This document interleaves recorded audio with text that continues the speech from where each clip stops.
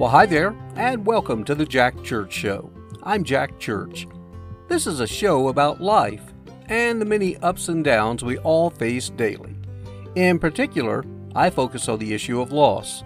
Now, that can be everything from, in my case, the loss of my beautiful wife, or for you, it may have been the loss of a parent, a grandparent, child, spouse, pet, job, you name it. Loss is something we're all guaranteed to experience, but how we face it will help determine our future. For me, I write a daily love letter to my bride of over 30 years, Pam, and I share those letters with you in hopes they provide some comfort, knowing you're not alone on this journey, and in time, we can and will continue moving forward. Here's today's letter. Dear Pam, Liam Neeson, John Travolta, Martin Short, Celine Dion. You know what I have in common with each of these famous entertainers? They've all lost the love of their lives in the past few years.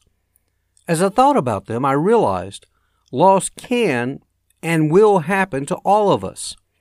Rich or poor, famous or not famous, it's part of what the Lion King movie called the circle of life.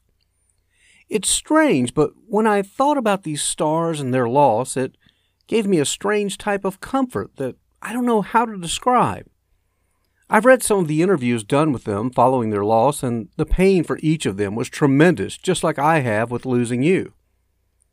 However, the other thing we all have in common is we have not given up on life.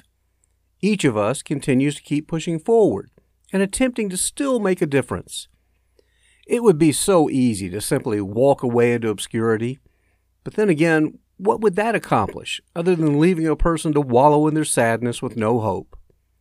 I'm not sure what I'm really trying to say other than I still get incredibly sad, but I try and not let it take over, and I look for ways to keep moving forward. Today was actually another good day, which for many of us that have experienced loss, we sometimes fear the next day because we think there has to be another round of sadness just around the corner. And oftentimes this is the case.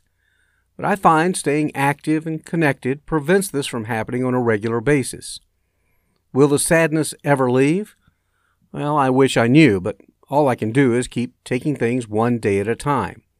As for this day, I worked and have a couple of projects going that could lead to some new clients. Later around 5:30, I did a first without you. I've been looking into some volunteer opportunities which have been limited with this pandemic situation, but I finally ran across something you and I enjoy doing in other cities. The Regional Food Bank of Nashville was looking for evening volunteers to sort and box food for 42 counties they serve. It's the largest operation I've ever seen, even bigger than the one we volunteered for in Denver. I enjoy being there, but made zero connections because everyone has to wear a mask, and so there's very little talking and you can't see people's faces. When someone did talk, it was muffled, but that's just the times we live in. Again, despite the lack of communication, it felt good to help out.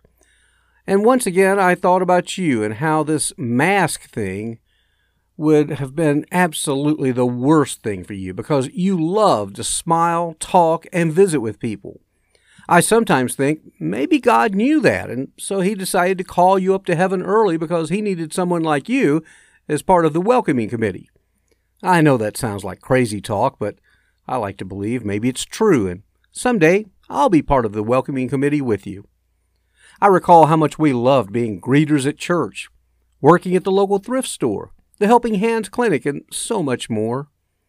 Of course, now that I'm by myself, it's not as much fun as it was doing it with you, but it's another activity to keep me connected, which is so very, very important. Otherwise, not an exciting day, but overall a pretty good day.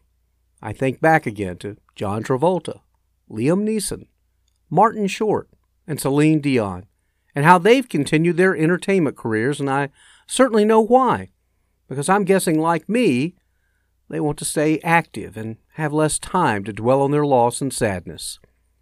Will it ever be great again? Oh, yes, that's the question that never goes away with the answer staying the same. Probably not. But at this point, I'll take something between terrible and great and go with it. I miss you, Pam, but I will love you forever and always.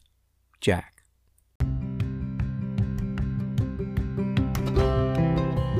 Thanks again for joining us, and I certainly hope you enjoyed today's program. And my prayer is that you found some comfort and hope in the future. If so, please share this program with others that may benefit and ask them to subscribe. You can also send us a note or comments to the Jack Church Show at yahoo.com. That's the Jack Church Show at yahoo.com. Until next time, have a great day and a better tomorrow. Bye now.